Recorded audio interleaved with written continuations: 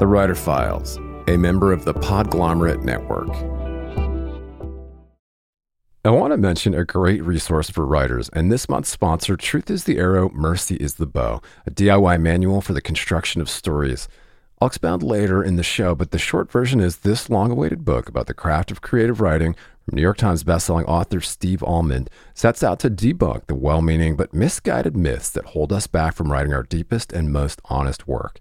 Pick up a copy today of Truth is the Arrow, Mercy is the Bow, wherever you buy books. More soon. Greetings, scribes. I have got some exciting news to share.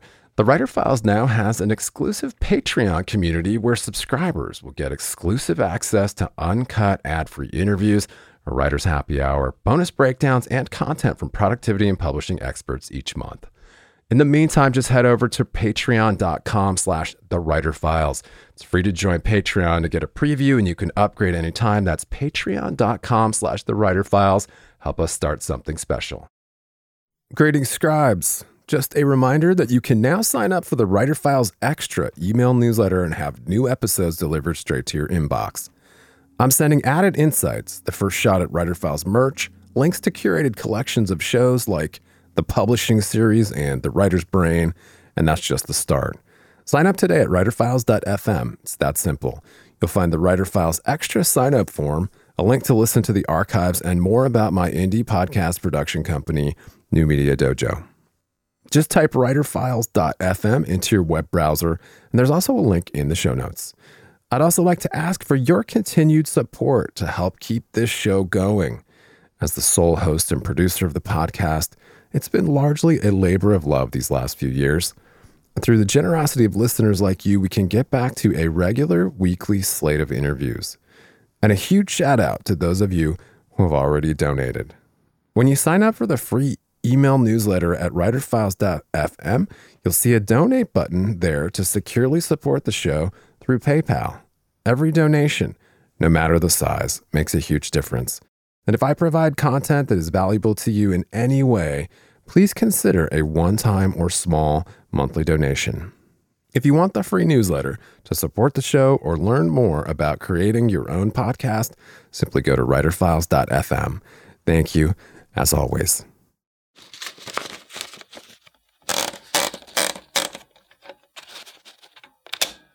I actually read part of a story. In those workshops, you always have an opportunity to read, mostly to your fellow classmates, but teachers will come and so forth. There was a scout there for a literary agent who heard me read this beginning of a story, probably didn't know that my heart was beating about 1,000,000 miles per hour and like super nervous. But I always force myself to read because I think having a sense of audience is really good for thinking about what you're saying. It makes you really think about what you're reading and how it sounds and how it might sound in someone else's ear. There's something about that. So at any rate, that ended up leading me to get my first agent way before I was ready. They were like, do you have a manuscript? I was like, I could have a manuscript. I kind of basically thought, well, someone's offering me, extending a hand, so I'm going to just see what happens.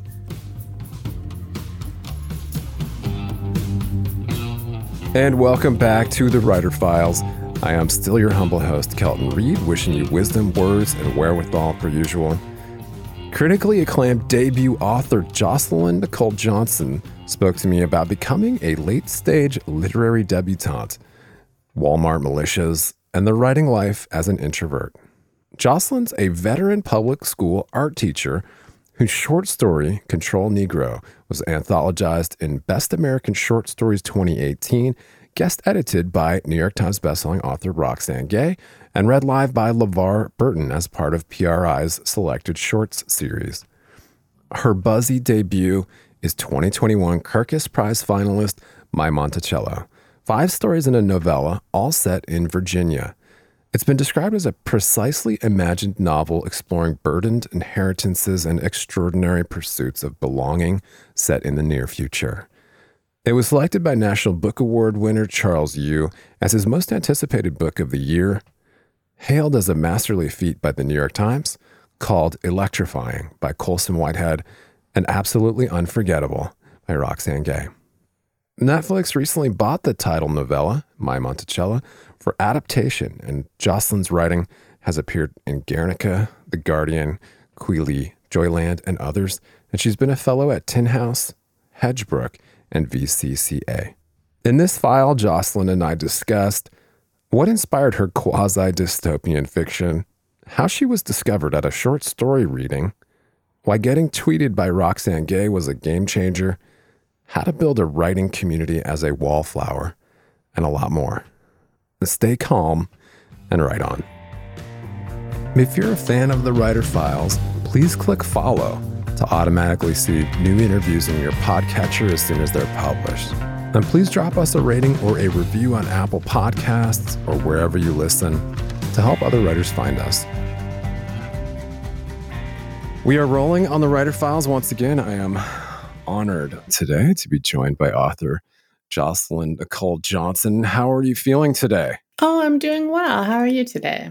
I'm hanging in there. This is an interesting time in history. It's kind of like a prelude to some sort of denouement or something. I don't know, but we're still in a pandemic, oddly enough.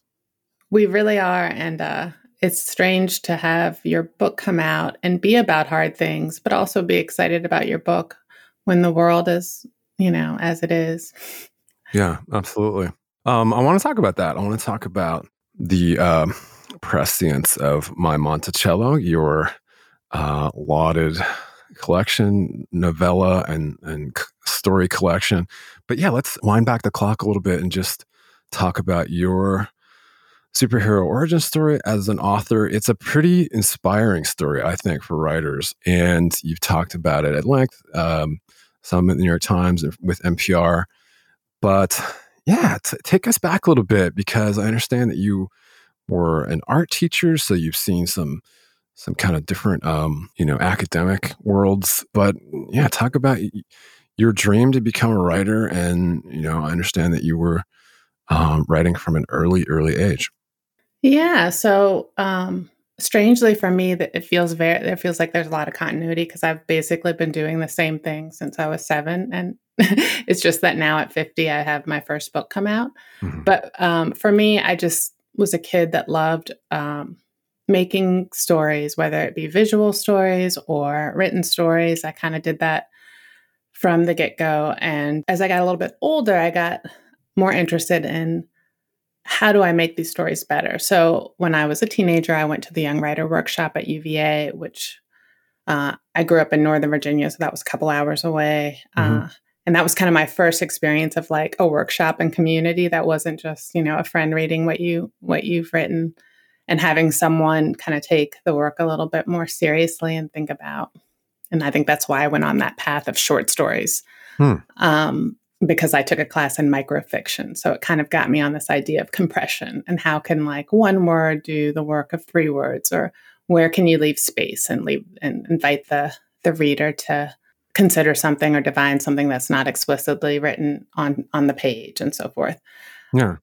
But at any rate, I went to college. I studied art. I ended up studying art and becoming a public school art teacher. And that was my main career. I taught for 20 years in the public schools in Virginia and in a couple other settings as well. And I love that. And I taught little kids. So a very specific kind of experience there. But meanwhile, on the side, I kind of kept the writing thing going. And one of the main big jumping points was my husband and I, well, my now husband, we were just, boyfriend and girlfriend then. We traveled around the world for a year. We took a year off our jobs. We saved up money.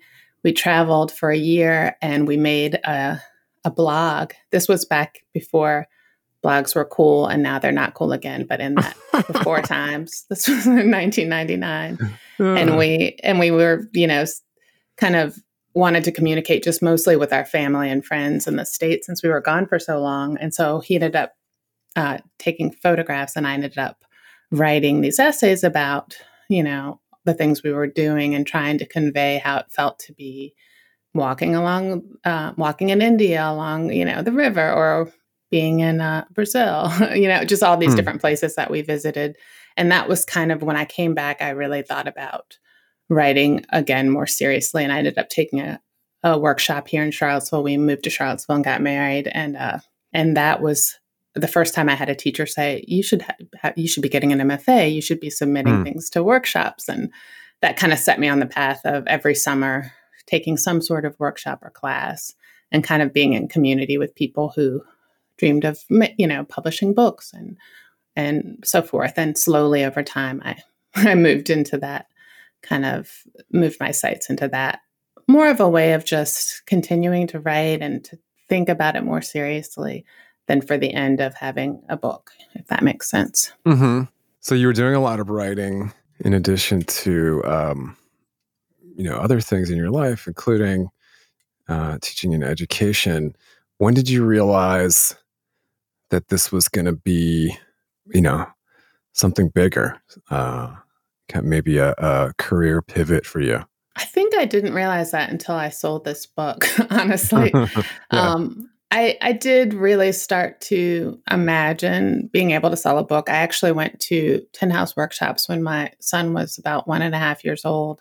Mm-hmm. I was accepted and I went to a workshop with a writer named Amy Bender who does these great surreal stories. And that was, kind of going from Virginia, where I live, all the way to Portland, and being around a bunch of people who were in MFAs, as well as other writers who were not, like a mix of people, a lot of really great teachers there, and the people speaking and reading and so forth. And I actually read part of a story. In those workshops, you always have an opportunity to read, mostly to your fellow classmates, but teachers will come and so forth. There was a scout there for a literary agent who heard me read this beginning of a story, probably didn't know that my heart was beating about 1,000,000 miles per hour and, like super nervous.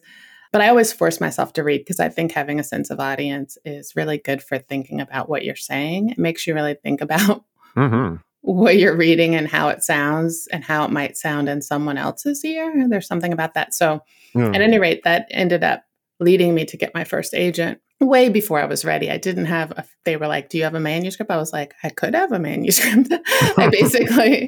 I kind of basically thought, well, someone's offering me, extending a hand, so I'm going to just see what happens. And so that kind of got me on the path of agents. And even though the book that we developed together and we did submit never was sold, I'm actually still friends with the person who scouted me. So I've kept that relationship through a second agent and now my third agent and my first book going out. So it's been, a long process. Yeah, as it usually is. And you're probably no stranger to rejection. I know you've talked a little bit about that.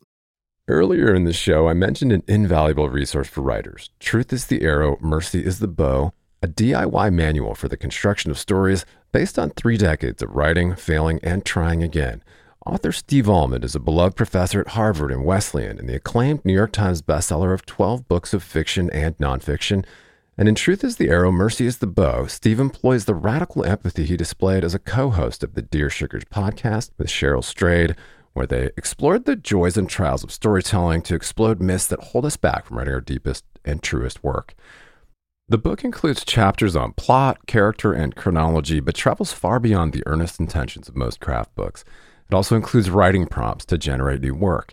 Pulitzer Prize-winning author Richard Russo called it one of the best books on writing he's ever read, and also the funniest. Pick up a copy of Truth is the Arrow, Mercy is the Bow, a DIY manual for the construction of stories, wherever you buy books, and add it to your TBR today. And just a quick aside to revisit the exclusive Writer Files Patreon community, where subscribers get access to uncut ad-free interviews, a writer's happy hour, bonus breakdowns, and a lot more. I know that for serious writers, it can be more distracting than ever to cut through the noise, stay productive, and home in on what's happening in the publishing industry. Over 8 years, we've provided a looking glass into the habits of professional writers and publishing industry insiders. And as your humble host, I've decided to launch a membership-based Patreon for serious scribes to cut through the noise, swap tips and tricks, and hang out with like-minded peers. Just head over to patreon.com/thewriterfiles for bonus writing resources, monthly episode breakdowns, writer's happy hour, a community of your peers, ad-free episodes, and more. It's free to join, to get a preview, and you can upgrade anytime. That's patreon.com/thewriterfiles. Help us start something cool and special. Keep calm and write on. But yeah, how did it feel to have this lauded short story included in one of the biggest venues for short stories? edited by none other than Roxane Gay, who's called your latest absolutely unforgettable, for one. Yeah, how did it feel to be included in the best short stories of 2018?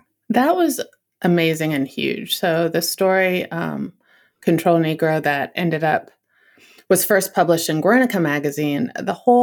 Everything about that story was just, each thing that story did was so exciting, like from the very beginning, because before it was in Best American, Roxane Gay actually just tweeted about it out of nowhere. I don't even think I was on Twitter, or if I was, I'd never looked at it. And Amazing. someone emailed me and said, "Do you know that Roxane Gay is tweeting about your story in Guernica?" That's crazy. No, I really, really didn't know that.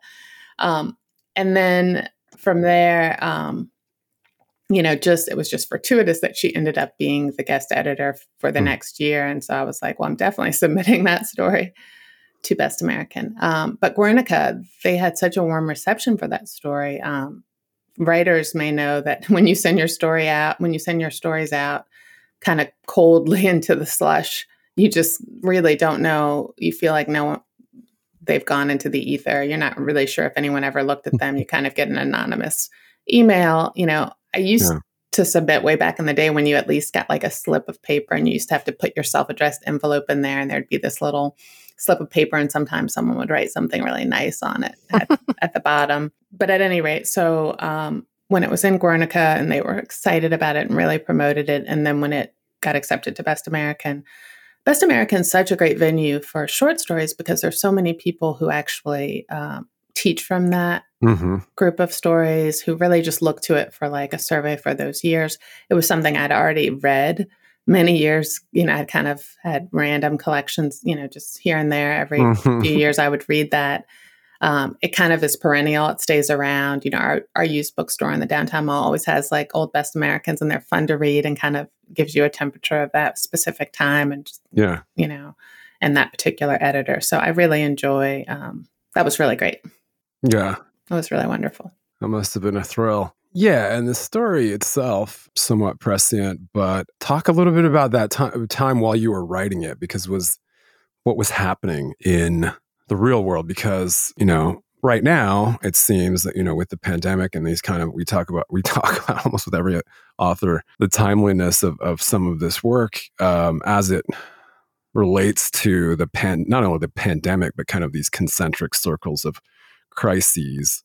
And specifically, I think, kind of this, what Democracy Now! Has called kind of the epidemic within the pandemic of, police brutality and killings of African-American men specifically. But I don't know, talk a little bit about kind of the prescience of the subject matter, and then we'll get into my Monticello and kind of the overall prescience of the book. Yeah, so Control Negro was kind of the first story where I knew what the collection would be. It's the story basically of Professor Cornelius Adams, who's a Black professor who is, I call him a Frankenstein-like figure. The story takes the shape of a letter where he is basically confessing to his son that he's been running this kind of clandestine experiment on his son. Meanwhile, his son doesn't even know this. His son lives with his mother and his stepfather, and believes his stepfather is his real father. Yeah. At any rate, the idea is this father is testing America's promise of life and liberty and the pursuit of happiness for his Black son by comparing him to what the professor calls ACMs, average American Caucasian males, and kind of editing and manipulating in these big and small ways his son's life to try to make his son so perfect that I think he says America couldn't find fault in him unless we as a nation had placed it there. So it's almost this idea is, can you escape, or can you gain privilege, the privilege that these ACMs have by being perfect enough? And that story I wrote in reaction, this was well before George Floyd. It was well before kind of this moment, this kind of second wave of Black Lives Matter that happened during the pandemic. But, it was certainly after Trayvon Martin. And I wrote it about an experience here in Charlottesville. So We had a university student, a Black honor university student who was bloodied by uniformed officers, like on this kind of crowded strip near the university, Hmm. and it was caught on tape. And it was a reaction to that closer experience of that rather than the larger one, but certainly echoes of the larger one. Yeah. So I was responding to that, but really the story takes that idea and just kind of twists and turns it around, I hope, to a question for me about how can one keep children safe Yeah. in a society that has racist issues, and policing, and is preparing your child or trying to prepare your child for that its own kind of injury. Well, it resonates throughout, I think, your work and some of the, the larger themes in My Monticello, including, as you've mentioned, the idea of place and of course Virginia, and then the lenses of racial and environmental anxiety, also more of these concentric circles that we're all having to deal with today. So let's talk about this fantastic collection. So the bookseller called it one of the finest novels of 2021 and a future classic. Colson Whitehead had some very glowing things to say about the book. How do you feel that your peers have received the work? Because it seems like just an incredible outpouring. I think I can't manage it, so I just kind of pretend it's not happening, and then have moments of excitement and joy and relief and anxiety too, because Mhm. I think if you can be excited because someone says something really kind about your work, then you can also be devastated if someone were to say something really Yeah. terrible about it. So there's this way of being really excited that people are responding to your work. I mean, I think when I set out, I had no idea that would be the response. And it's always exciting, even to get one person, like, when you get a note from some teacher that's like, I taught this story and this is really mattered to this student or this person or whatever. Mhm. So it's been wonderful, but it's mostly it's been wonderful, but it's just it's a little unbelievable, honestly. Sure, sure. Um, so I want to talk about your process, and I think mostly the novella piece, because that does take up the bulk of the work, right? Hmm. The titular My Monticello novella. But yeah, let's talk about kind of your process and how you find. I think I'm especially fascinated by kind of your background as an art teacher and an artist, but also, as you mentioned, kind of your study of the short story, how that translated into then finding a rhythm for a longer piece for you.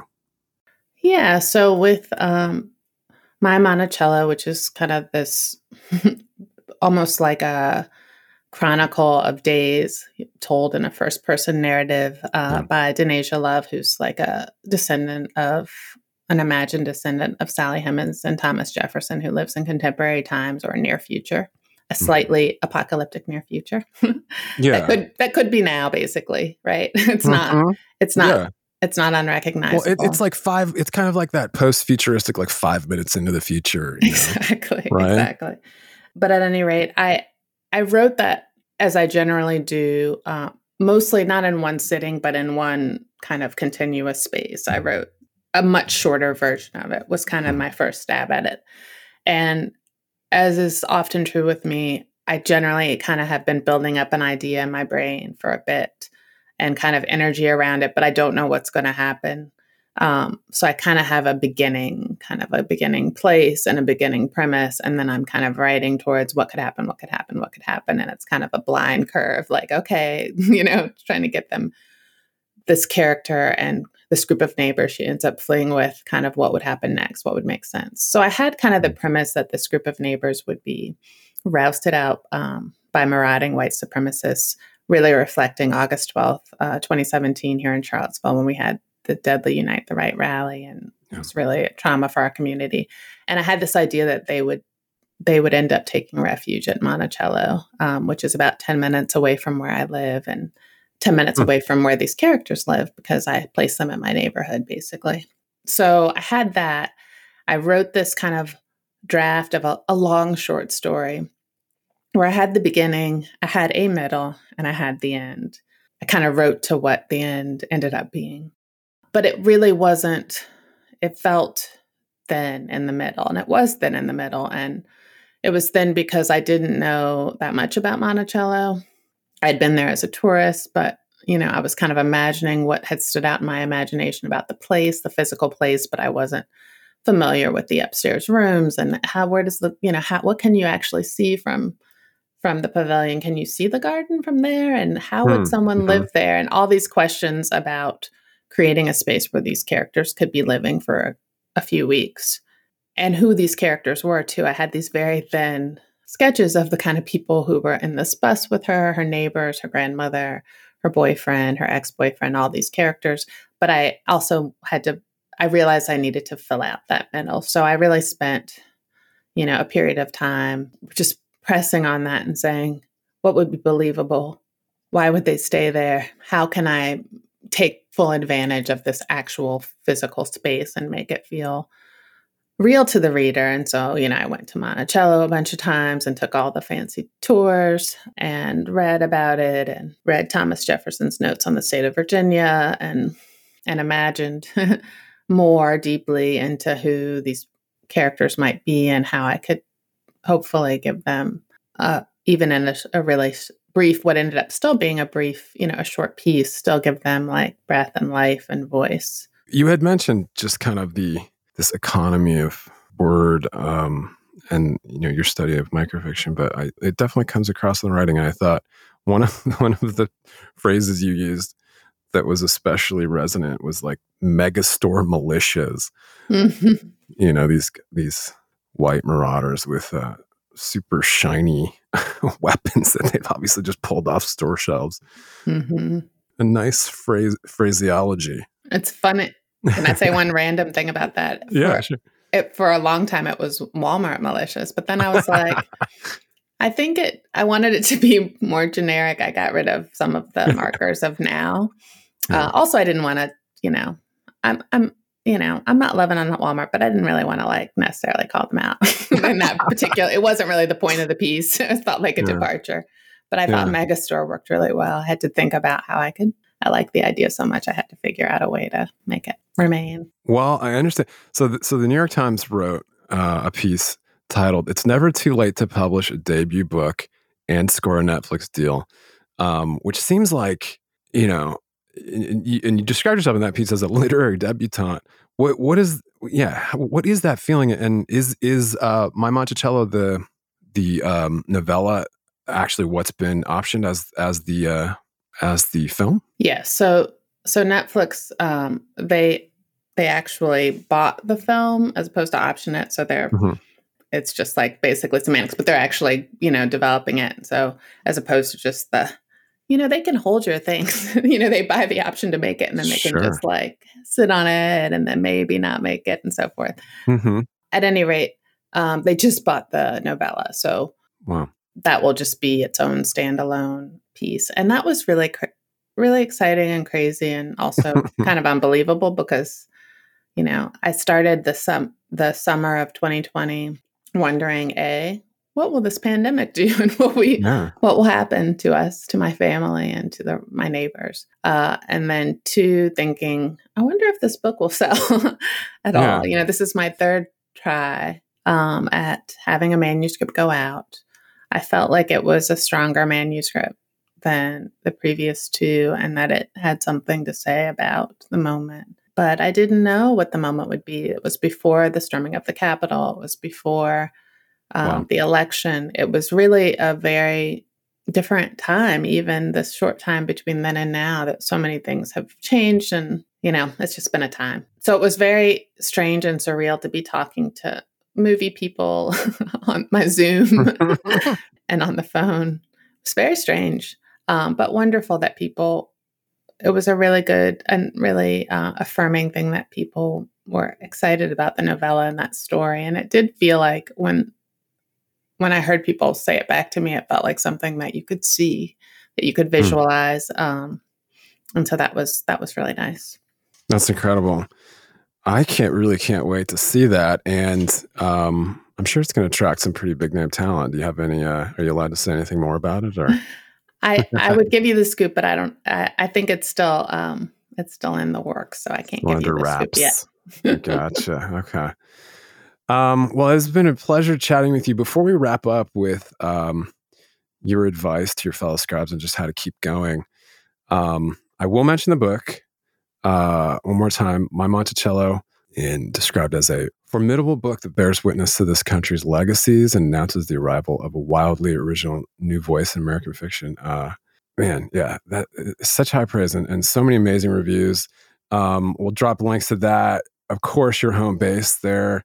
Your website is jocelynjohnson.com. I'll link to that. You're on all of the socials there. I'll link to Twitter, Facebook, Instagram. Anywhere else you want to connect with to listeners and readers? There's a raft of events that you're doing. It looks like you're keeping very busy. But there's an events page on your website. Yes, so go to the events page. We always are updating it about what's going on. Amazing. If you want to pop in, I always say look and lurk, support indie bookstores, buy some books from them, or ask a question. That's always nice.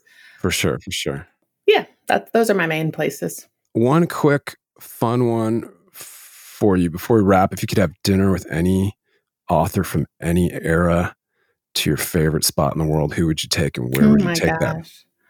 No, I'm so bad at these kind of questions. I feel like you're supposed to be super schmancy. I just want to have dinner with like some writer friend of mine from some workshop that I loved, who's so nice, and I don't have to worry about what important thing that I'm going to ask for them. And right now, I would love to be in a city without a pandemic, where you could just be enveloped with all the people and the sights and the sounds and not be worried about it. That would be a nice. Yeah. And just your kind of pearl of wisdom for writers who could use a little boost during this interesting time in history, who might not have kind of the access and how to keep going.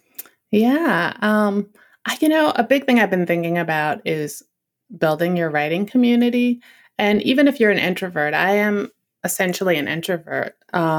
It's really nice to have people, and to have people before your book, before something big happens in your book life, or whether or not something big happens in your book life. I really think having people that you meet over the years by going to workshops, building your own little writing groups that you can keep up with, depending on your needs, surrounding yourself with people that are going to be both supportive of you, but also, tell you insightful things about what you're making that are helpful to you.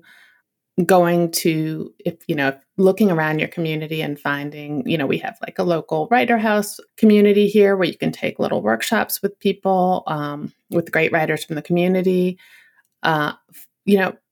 source yourself and find ways to have community around you, because I think that not only does that help you continue to write and improve your writing, but it just makes your writer life so much better. And then you already have these people who care about you and love you. So if and when you hit it big, you have this kind of community around you to kind of really embrace you and feel involved in what you've done. So don't wait or hope that a book coming out will do that. Kind of do that from the ground up and kind of keep up with people.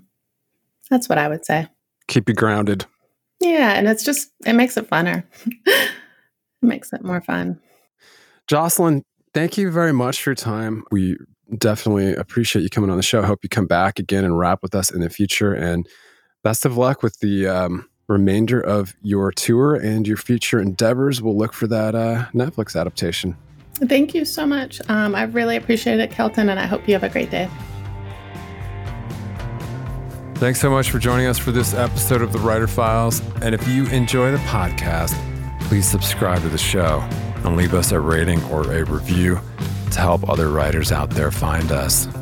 You can always leave a comment or a question and visit the entire archives at writerfiles.fm. And you can chat with me on Twitter at Kelton Reed. Cheers. Talk to you next week.